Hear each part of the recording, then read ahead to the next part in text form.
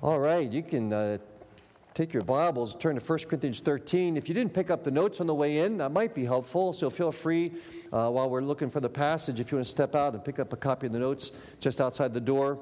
Don't hesitate to do that, okay? I find it helpful just to have something to look at while we're going through the text. We don't normally do this, but tonight I'm going to point out a couple that's visiting here because it's just kind of a unique thing.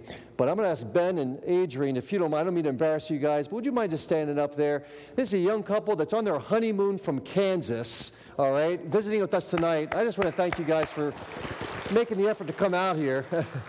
That's quite a testimony, right? Thank you for joining us. May the Lord bless you folks.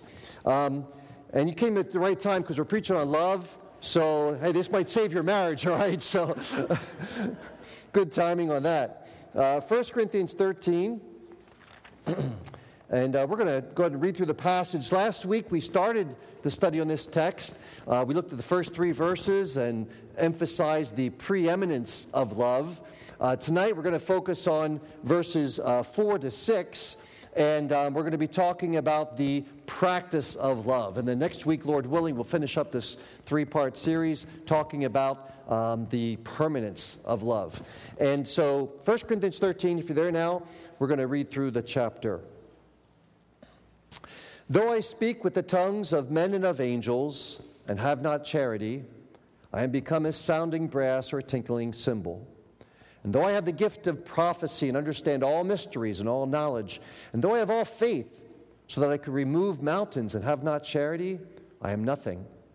And though I bestow all my goods to feed the poor, and though I give my body to be burned and have not charity, it profiteth me nothing. Charity suffereth long and is kind. Charity envieth not. Charity vaunteth not itself, is not puffed up, doth not behave itself unseemly, seeketh not her own, is not easily provoked, thinketh no evil, rejoiceth not in iniquity, but rejoiceth in the truth, beareth all things, believeth all things, hopeth all things, endureth all things. Charity never faileth. But whether there be prophecies, they shall fail. Whether there be tongues, they shall cease. Whether there be knowledge, it shall vanish away. For we know in part, and we prophesy in part, but when that which is perfect is come, then that which is in part shall be done away. When I was a child, I spake as a child, I understood as a child, I thought as a child. But when I became a man, I put away childish things. For now we see through a glass, darkly, but then face to face. Now I know in part, but then shall I know even as also I am known.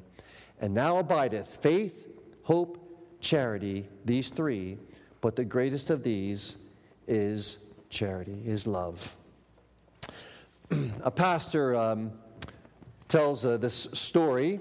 A couple came to see him seeking counsel. The wife started by seeking to explain what their problem was with their husband sitting alongside of her. And she basically said, I would have liked to have married a man who could be very strong and very gentle, strong enough to keep me in my place when necessary, but also understanding and sensitive enough to let me have my way in certain areas. He would be tolerant of my passing outbursts and wise enough to understand that I just need to cry from time to time. At those times, he would hold me and console me without seeking to lecture me or to argue with me. The wife continued to speak in this way for a while as she described this paragon of virtue, while her husband remained silent, listening attentively. And when she had finished listing all of the qualities that she would have liked to have had in a husband, but apparently did not find in her husband, the husband finally spoke up and said in a somewhat bitter voice, there was once a man like that who lived a long time ago, but they crucified him between 2 thieves. And so his response certainly does make us smile, but he was right. There was a man who lived out that perfect love. And that's the challenge of 1 Corinthians 13 for all of us, as this chapter provides a detailed description of divine love. And so it's important to understand that this love is not a natural love. Otherwise, we would not find it so hard to live out the principles that we find here in this text. But as we allow the Spirit of God to work within us it becomes entirely possible for us to love in a way that God describes. And so the focus tonight is that God wants us to practice. He wants us to put His love into practice in our lives. Now, in verses 1 to 3, just to review very briefly, verses 1 to 3, we saw that without love, the most remarkable gifts are empty and worthless. As Paul says, I am nothing. I'm worth nothing if we do even the greatest of gifts without love. While the first three verses describe various gifts without love, the next verses describe love without any of the gifts. And the juxtaposition of these verses show that while the gifts without love are worthless, love, even without any of the gifts, any of the spiritual gifts, retains all of its worth, all of its beauty. In fact, these verses present a portrait, the very portrait of Christ. Indeed, if we read the text and substitute Christ's name for the word love, it fits remarkably well. However, no one else's name fits. Neither you nor me, not Buddha, not Muhammad, not Joseph Smith. Only the name of Jesus works. If you look at that, verse number 4, if we substitute the name of Jesus for the word love, for the word charity, Jesus suffereth long and is kind. Jesus envieth not. Jesus vaunteth not himself and is not puffed up. Jesus did not behave himself unseemly, does not seek his own, is not easily provoked, thinks no evil. Jesus rejoices not in iniquity, but rejoices in the truth, etc. Perfect fit, isn't it? Now try to put your own name there. See how that one works. And in fact, as we go through the study tonight, I would like to encourage you, as we look at the different qualities of love that we ought to be putting into practice, on that sheet that you took with the notes on it, as there may be certain qualities that stand out where it's like, yeah, I don't think I have quite mastered that one yet. Circle it, okay? And at the end, we're going to come back to that, all right? You might have a lot of circles on your page before the night's over. We'll see. But it's also important to notice as we go through these attributes of love that each one is written as a verb, not as an adjective. So it's interesting, like in verse 4, when it says, charity suffereth long, okay, that's a verb there. But the next one it says, and is kind. In Greek, it's actually not an adjective, okay? Love is kind. It's actually love acts kindly, okay, is the idea. And so every verb in this passage is also in the present tense, which in Greek has the idea that these are aspects of love that are to be lived out day by day. It's a way of living. It's not something that we do from time to time or only when we feel, the urge or whatever, the impulse to show love on this occasion. It should be a way of life, a day-by-day practice of living out God's love in our life.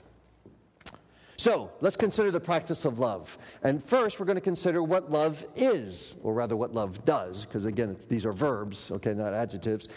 So, love suffers long. The word used here, the Greek word, is makrothumeo, which comes from two Greek words and literally means slow to anger or patient. So the first quality of divine love is patience.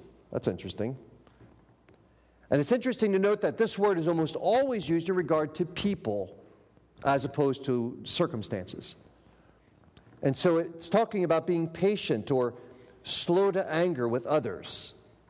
This word describes the individual who has been wronged and who has the power to avenge himself, but who chooses not to. It's the idea of someone who refuses to act in an outburst of anger, or even to speak without first giving serious thought to what should be said. Love does not react on the spur of the moment. Rather, love patience. If you can make that a verb, okay?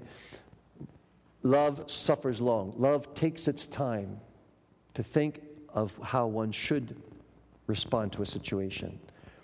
In Proverbs 16:32, the Bible says that a man who is slow to anger is better than the mighty. Okay, the Bible says a real hero is somebody who can control his own impulses, his own anger, and be patient in a situation, especially be patient with other people.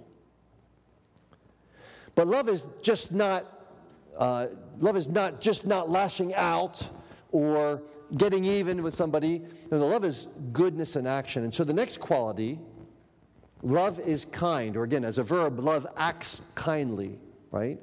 It is ready to serve others. And so this is the quality of love that pushes us to serve someone who could never pay us back. In fact, as we noticed love last week, if you remember the definition, it's showing that kindness to those who don't even deserve it, those who in our eyes wouldn't be worthy of it, and yet we still seek to do them good. It's the decision to overcome our selfish tendencies in order to help the weak or the poor or the oppressed without any thought of being paid back. When James exhorts us to visit the sick or to spend time with widows or orphans, he says that is the stuff of true religion. And so if patience, the first quality, is more of a passive quality, not reacting too quickly, not lashing out, then kindness is truly an active quality. If patience demands victory over a tendency to become angry, kindness demands victory over a tendency to be selfish. Again, as we defined love last week, it's thinking of others, considerate of others, considering the interests of others. And so, it's one thing to be patient with those who have done us wrong. It's quite another to then show them kindness in return. But that's the very thought we find expressed numerous times in the Bible. Romans chapter 12, for example, it says, "Recompense to no man evil for evil, but overcome evil with good." This short poem I came across some time ago just seemed to fit very well here. It says, "He drew a circle that shut me out, heretic, rebel, a thing to flout. But love and I had a mind to win. We drew a circle and took him in." And that's the active quality of love. Reaching out to those who maybe have rejected us, reaching out to those who maybe have even hurt us, but including them in our love and showing them God's kindness. One of Christ's statements that struck me when I first began to read the Bible when I was in college, and I began reading in the New Testament, starting with the Gospel of Matthew, and I got to chapter 5, and was literally stopped in my tracks. I remember reading that passage, and I just had to stop for a minute. When Jesus made the comment that we are to love even our enemies. And I don't remember ever having heard that teaching from Jesus before, at least I hadn't given it much thought. But boy, did that stop me in my tracks, because I recognized immediately that wasn't me. I wasn't even close to that. I thought I was doing all right if I just didn't get back at people, but actively showing them love, being kind to them, doing something good for them when they actually hurt you. And Jesus goes on to say, because if you only love those who love you, what's remarkable about that? He says even the heathen, even those who don't know God, can do as much. But when we show kindness to someone who has wronged us or spoken evil of us or who has hurt us, that's the proof that God's love is in our hearts. And that's the love that is being portrayed and commended and commanded in this text. So what keeps us from showing this love? Why is it so hard to be kind and considerate and to serve others? Well, it's because love has enemies. And so the next section of 1 Corinthians 13 talks about what love is not, or the enemies of love. Things that love should never do or never be. And yet these are the very things that often creep into our hearts, creep into our minds, creep into our lives, and then prevent us from actually loving as we ought to. So the first one Paul mentions here in verse number 4 is love envieth not. Love does not envy. Now there's a distinction between jealousy and envy. Jealousy is the fear of losing something that you already have, whereas envy is the desire to have that which is not yours, but begrudging the person who actually does have it. And so it's a bad sign. It should worry us if we cry when others succeed and we didn't. Or if we are joyful when others fail, there's a definite sign that something is lacking in our spiritual walk. One of the most beautiful demonstrations of love in regard to this idea of envy is the friendship between Jonathan and David back in the Old Testament. And as Jonathan preferred to see his friend David become king rather than himself, when Jonathan was the rightful, heir to the throne. It was his father who was the king at that time. And yet he said, David, I know you'll be king, and I'll be your right man. I'll be there to support you. That is a true friend, and that is what love does. In fact, the Bible says Jonathan loved David as his own soul. He lived out truly what love was. There was a newspaper article written where a mother of 4 was quoted in this article, and she was talking about her neighbor who also had 4 children, and this woman said of her neighbor, she said, her house shines, she's a great cook, her children are well behaved, she's active in her church, she's pretty and pleasant, I can't stand her. That's kind of the vocabulary of envy, right? Whenever envy is present, love is absent. And so the key to victory in this particular area is to learn contentment.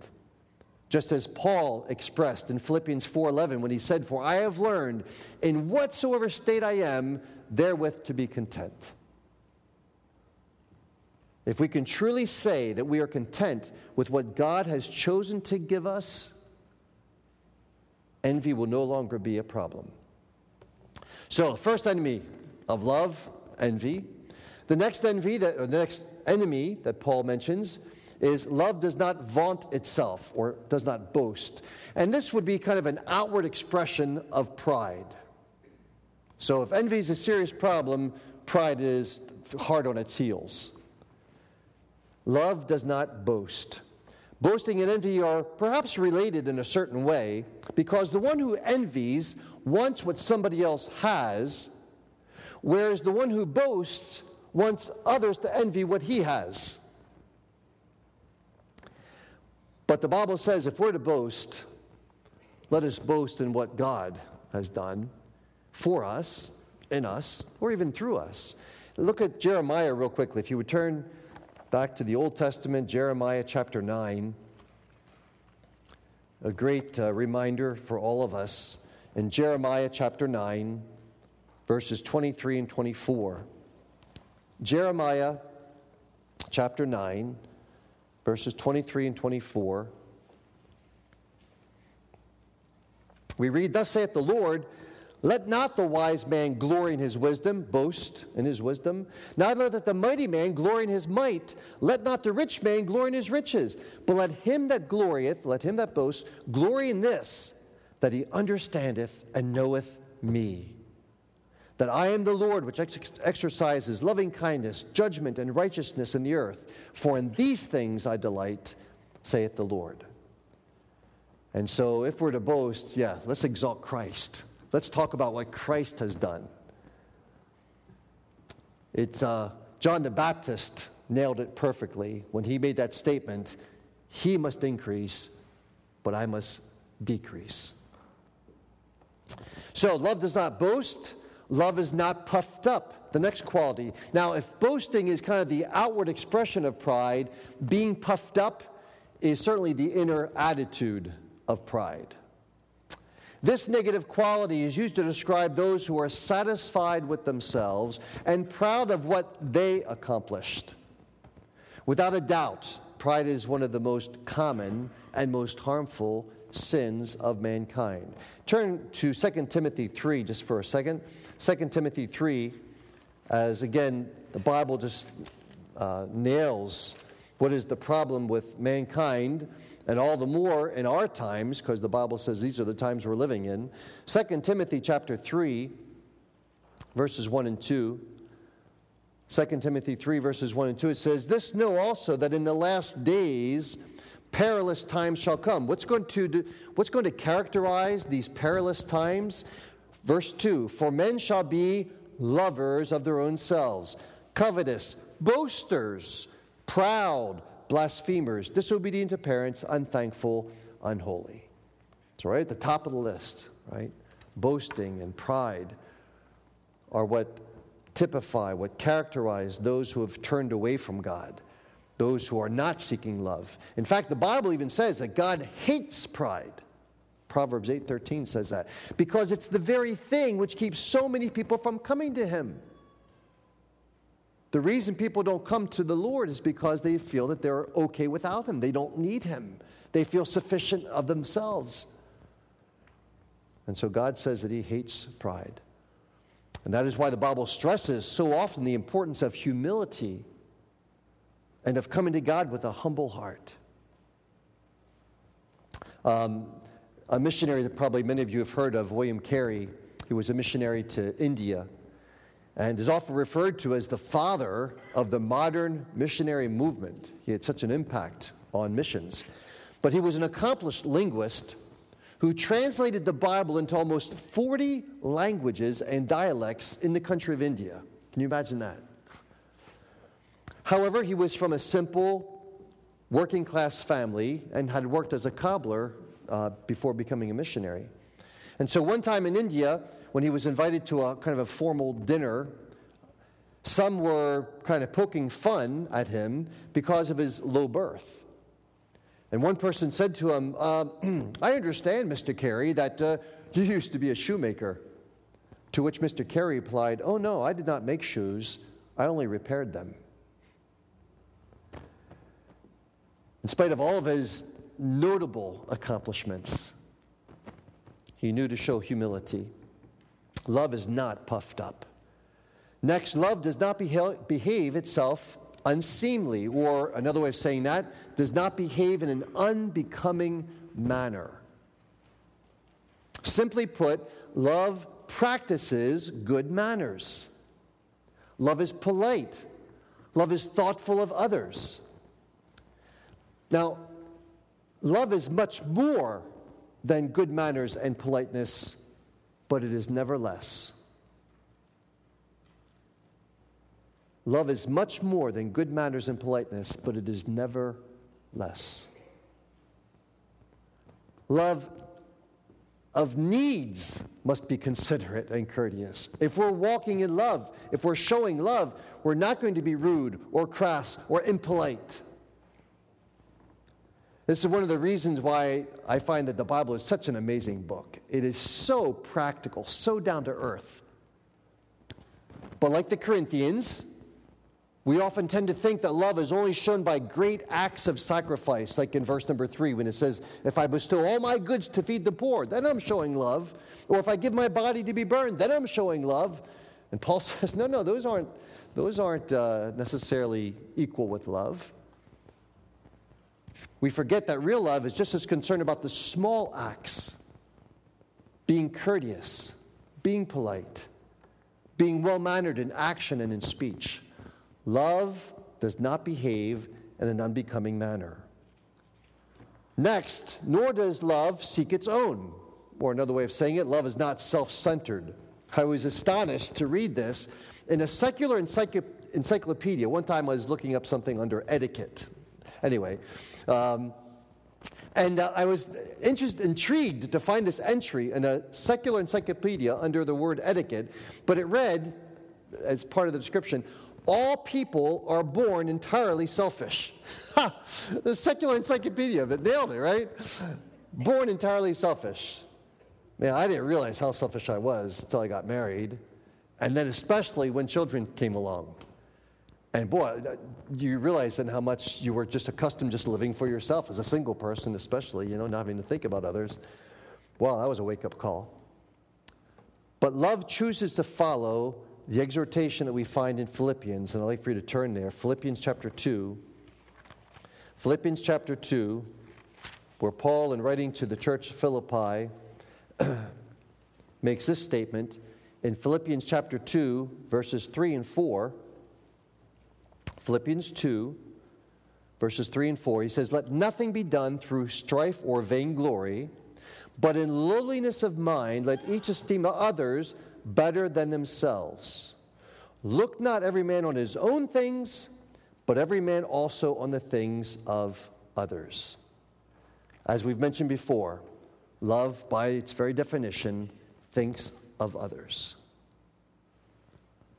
Loving one's neighbor, loving the brethren, loving even our enemies, but which means that we're taking this focus off of ourselves and putting it on others and their needs. The best example of selfless people that I could possibly think of are mothers. Motherhood requires a selfless love, a life of love, a love that is often not rewarded and sometimes not even appreciated. I mean, ask yourself this: when is the last time that you thanked your mom or your wife for washing your dirty, smelly clothes? When's the last time you thanked your mom or your wife for scrubbing all the dirty pots after the last excellent meal she served? Or for washing every floor in the house when you were out doing, whatever your activities were for the day? But that's what moms do. That's what wives do. And they do it day after day. Because that's what love is all about. Choosing to serve others. Being thanked for it or not. Choosing to love others, to think of others, to make personal sacrifice for others. Love seeketh not its own. Next, love is not easily provoked. As we read there in verse number 5, love is not easily provoked. It's interesting, the French translation of this verse actually says love is not irritable. Are you an irritable person? Somebody with a short fuse? Somebody who is easily irritated, easily provoked? If so, then you are not acting in love. Maybe stated in a more positive fashion, this verse could read, love learns to control one's emotions. And so we're instructed here that we must not let ourselves be provoked and allow our emotions to control us because of maybe some personal offense or some personal disappointment. No, agape love is not irritable and will not allow itself to become easily upset, easily angry, easily irritated because of personal offenses, injustices, or disappointments. In James chapter 1, James says, let every man be swift to hear, slow to speak, slow to wrath, for the wrath of man accomplisheth not the righteousness of God. Love is slow to wrath. Why? Because as James nails, he says, the wrath of man, a man's anger cannot accomplish the righteousness of God. If we get angry and we let our anger kind of take over, we can no longer discuss a matter rationally and justly with our spouse or with our kids or with anybody else, with a workmate. And so what's the answer? If we're not to be easily provoked, how do we overcome that? Well, recognize that giving free flow to your anger or to your irritation is certainly a sign of foolishness and sin. In Proverbs, let's go to Proverbs for a minute. There's several verses in Proverbs I'd like to look at. But Proverbs chapter 29, starting there, Proverbs chapter 29, verse 11. Proverbs 29, verse 11 says, a fool uttereth all his mind, but a wise man keepeth it in till afterwards. Okay?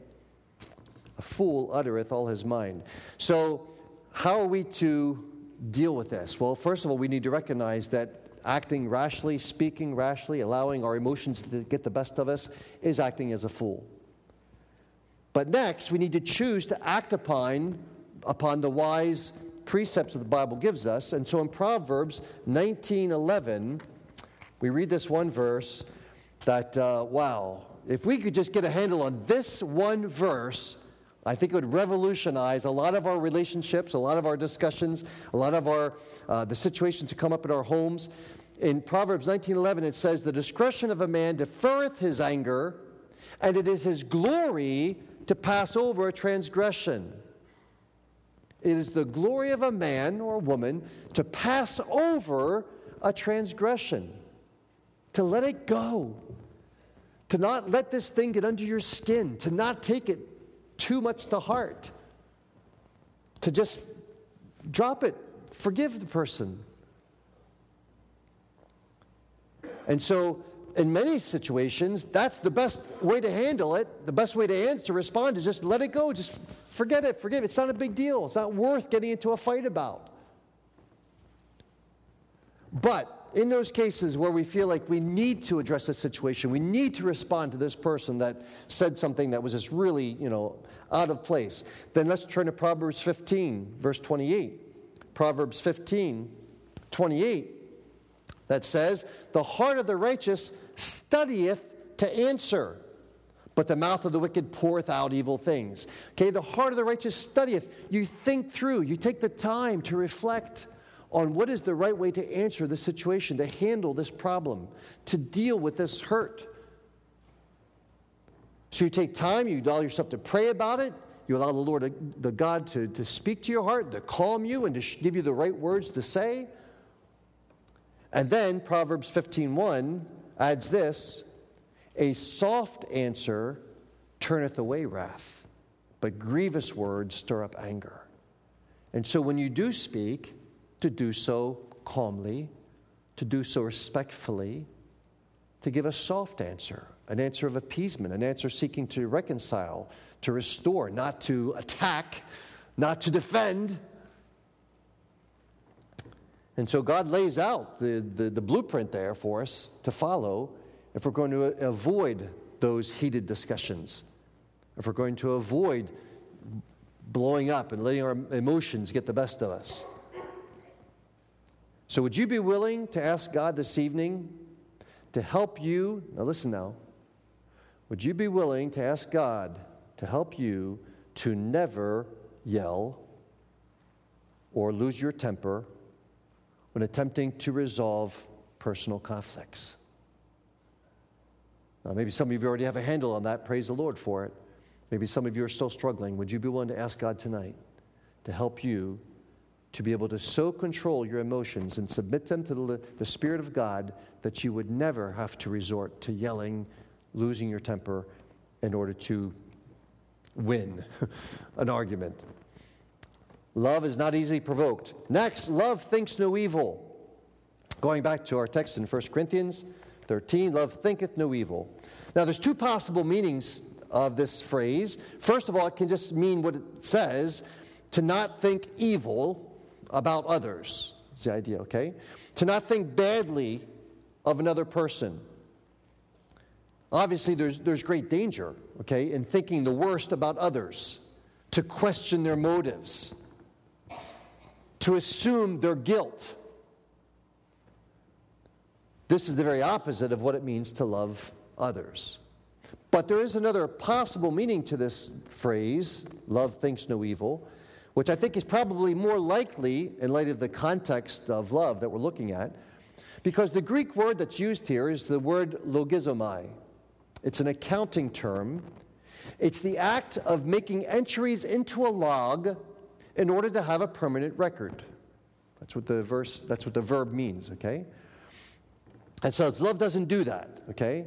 So this text is saying that love does not rigorously record the wrongs that have been suffered at the hands of others.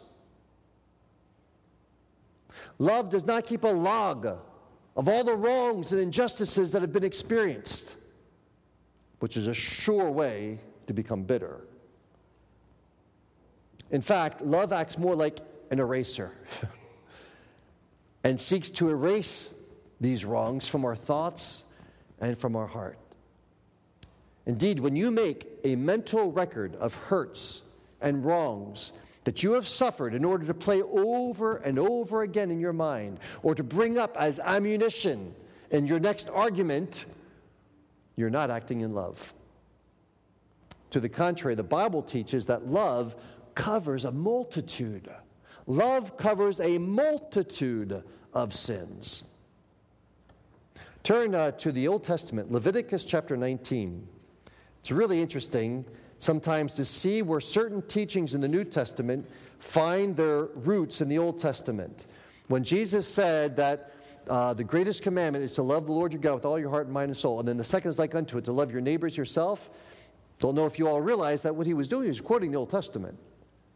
And Leviticus 19:18 is the verse that says we're to love our neighbor as ourself, that Jesus quotes. And notice what it says just before it, though. In Leviticus 19, verse 18, notice what it says. Thou shalt not avenge, nor bear any grudge against the children of thy people, but thou shalt love thy neighbor as thyself. I am the Lord. Wow. So the Lord says, when he says to love your neighbors yourself, he gives an example of what that should like or shouldn't look like. When he says that means then you're not going to hold grudges against others. You're not going to keep a mental list of the ways that somebody has hurt you or disappointed you.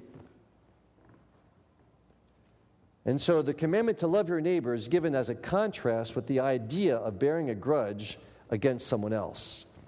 Now, if that seems like a stretch, if you're like, oh, I can't imagine anybody doing that. My wife and I have met with couples for marital counseling where one or both spouses are still upset and bitter over something that happened 5 or 10 years ago. I mean, we would sit there astounded. So what's the problem? What's going on right now? Well, my husband did this. When did he do that? Oh, in 2003.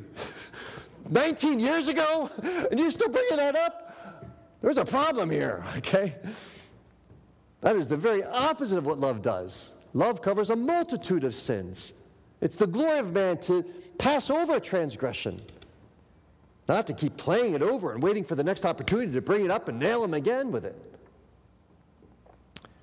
And so instead of being willing to forgive and let go of some offense, instead these couples would continue to play it over in their minds as if it had happened just yesterday. That's not how love chooses to act. Now, of course, this doesn't mean that we are not to deal with problems, but we should do so in a timely manner and then let it go. In Ephesians 4:26, there's the phrase where Paul says, "Be angry, but sin not. Let not the sun go down upon your wrath.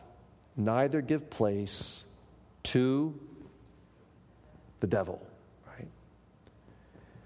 He says when we allow ourselves to go to bed at the end of the day and we're upset about something with someone, and instead of trying to seek to resolve the issue or to reach out to the person, we just decide, I'm just going to go to bed and be angry. I'm just going to stew in this all night long. That will teach him, The Bible says that we're not to do that, let the sun go down upon our wrath, because, he says, we are actually giving access. It's like we're opening the door to our house and saying, Satan, come on in and sow all the problems you can in our home. I mean, you're just inviting additional problems by doing that. And so instead, the Bible says, no, every day, deal with the issues of that day. I mean, if at all possible, sometimes you can't get a hold of a person until the next day. Okay, then you wait till the next day. But as soon as possible, you get a hold of that person, you try to resolve the issue, do what you can to have peace, be at peace with all men, it says, as much as it depends upon you, and then let it off. Give it to the Lord.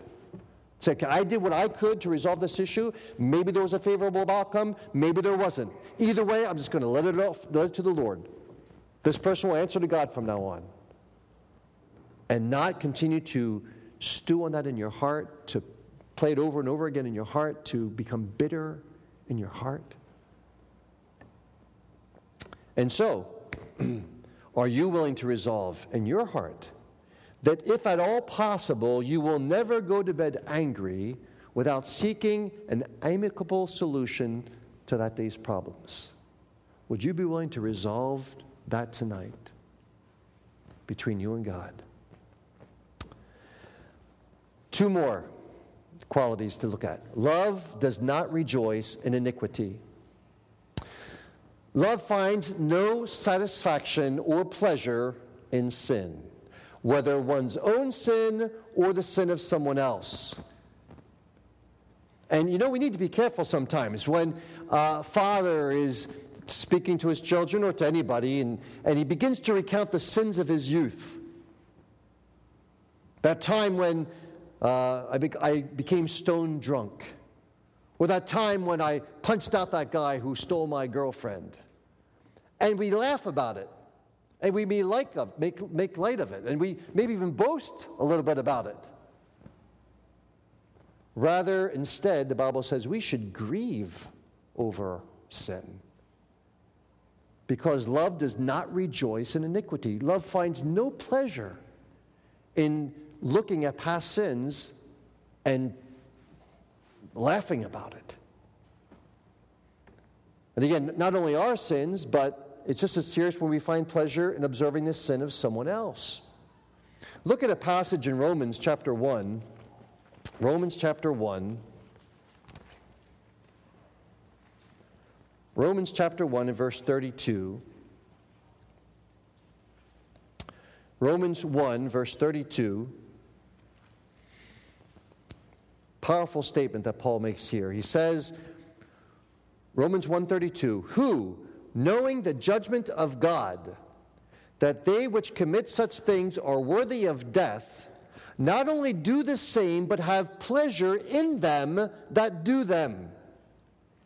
God says that one of the things that makes us worthy of death, worthy of judgment in His eyes, is that not only do we engage in some of these practices, but in other cases we have pleasure in others who engage in these practices. And you're like, well, no, not me, I wouldn't do that.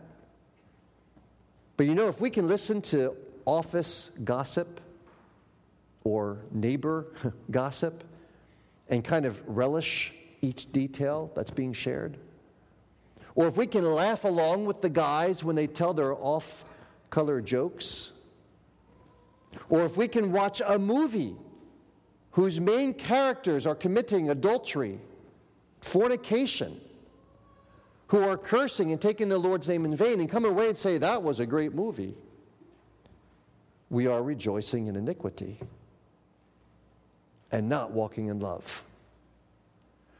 There is a really challenging passage in Ephesians chapter 5. It's a little bit longer passage, but I really do want to read it.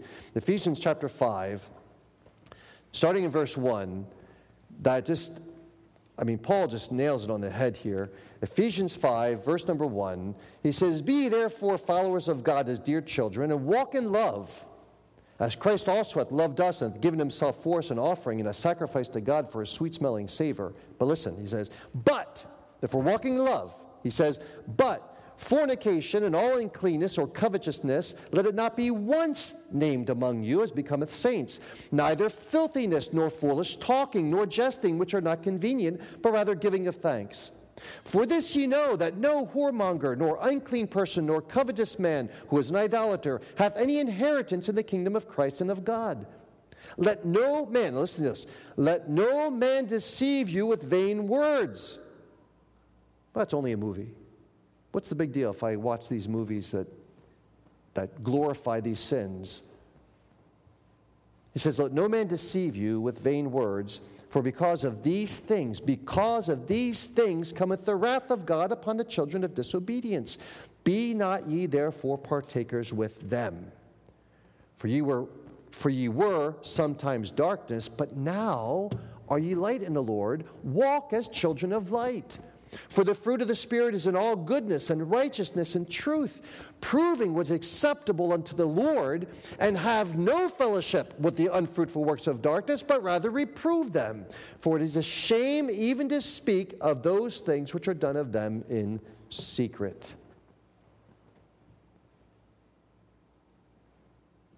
I stand here and feel ashamed when I think of some of the movies I've seen in the past.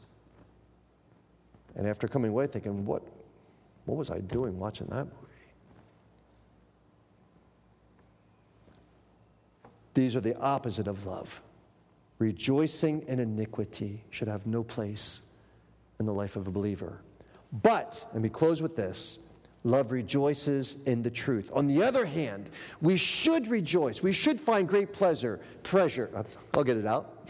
Find great pleasure over everything that is done according to God's truth.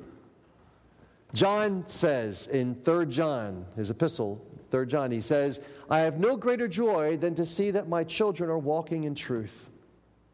No greater joy than that my children walk in truth. Not just his physical children, but spiritual children.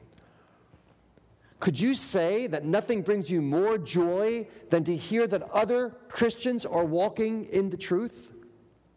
That you find great pleasure in just hearing testimonies of believers who have had some victory or some blessing from the Lord? That is your greatest joy? According to John, according to the Bible, then you need to realize that your love for God and others is not what it ought to be. Love rejoices in the truth. Rather than dwelling on the problems that a church might be facing or on the shortcomings of church leaders, and there's plenty of them, right? You look close enough, you'll find lots of shortcomings among our church leaders. We should instead choose to look for the spiritual victories in others and rejoice over what God is in the process of doing in the lives of others. That is the path of love. We come out of a week of Vacation Bible School, come out of a week of teen camp, come out of one of these missions trips that multiple people in our church and the young people have gone on. And to hear the testimonies and dwell on that and rejoice over these precious children who came in VBS and heard the gospel being so clearly preached. Rejoice in what God is doing in each of our lives here. That's the path of love. That is what love chooses to focus on. Let me close with the story of a man named William Gladstone. Don't know if he's a familiar name to you, but he was a prime minister in England in the 19th century. He was working late one night in order to prepare an important speech that he was to give the next day before the Parliament. Around 2 a.m., a lady knocked at his door and asked if he would come and comfort her young, paralyzed son who was dying in their apartment just down the street. Without hesitation, the prime minister put his speech aside and accompanied the distressed mother. He spent all night at the boy's bedside, comforting him and telling him about the Lord Jesus. He even had the joy of seeing the boy receive Jesus Christ as his Savior. After dawn, or about dawn, the boy died. And Mr. Gladstone returned to his house. Several hours later, he told a friend, I am the happiest man in the world. William Gladstone gives us a true example of agape love. Out of love, he was ready to risk his political career in order to show the love of Christ to a dying boy. The same day, according to a number of historians, Mr. Gladstone delivered the best speech of his life. It was a total success. But Mr. Gladstone was prepared to sacrifice his political cause for a much greater cause. He preferred proclaiming God's truth to a dying child rather than advancing his own political platform. Mr. Gladstone rejoiced in the truth. And how about us?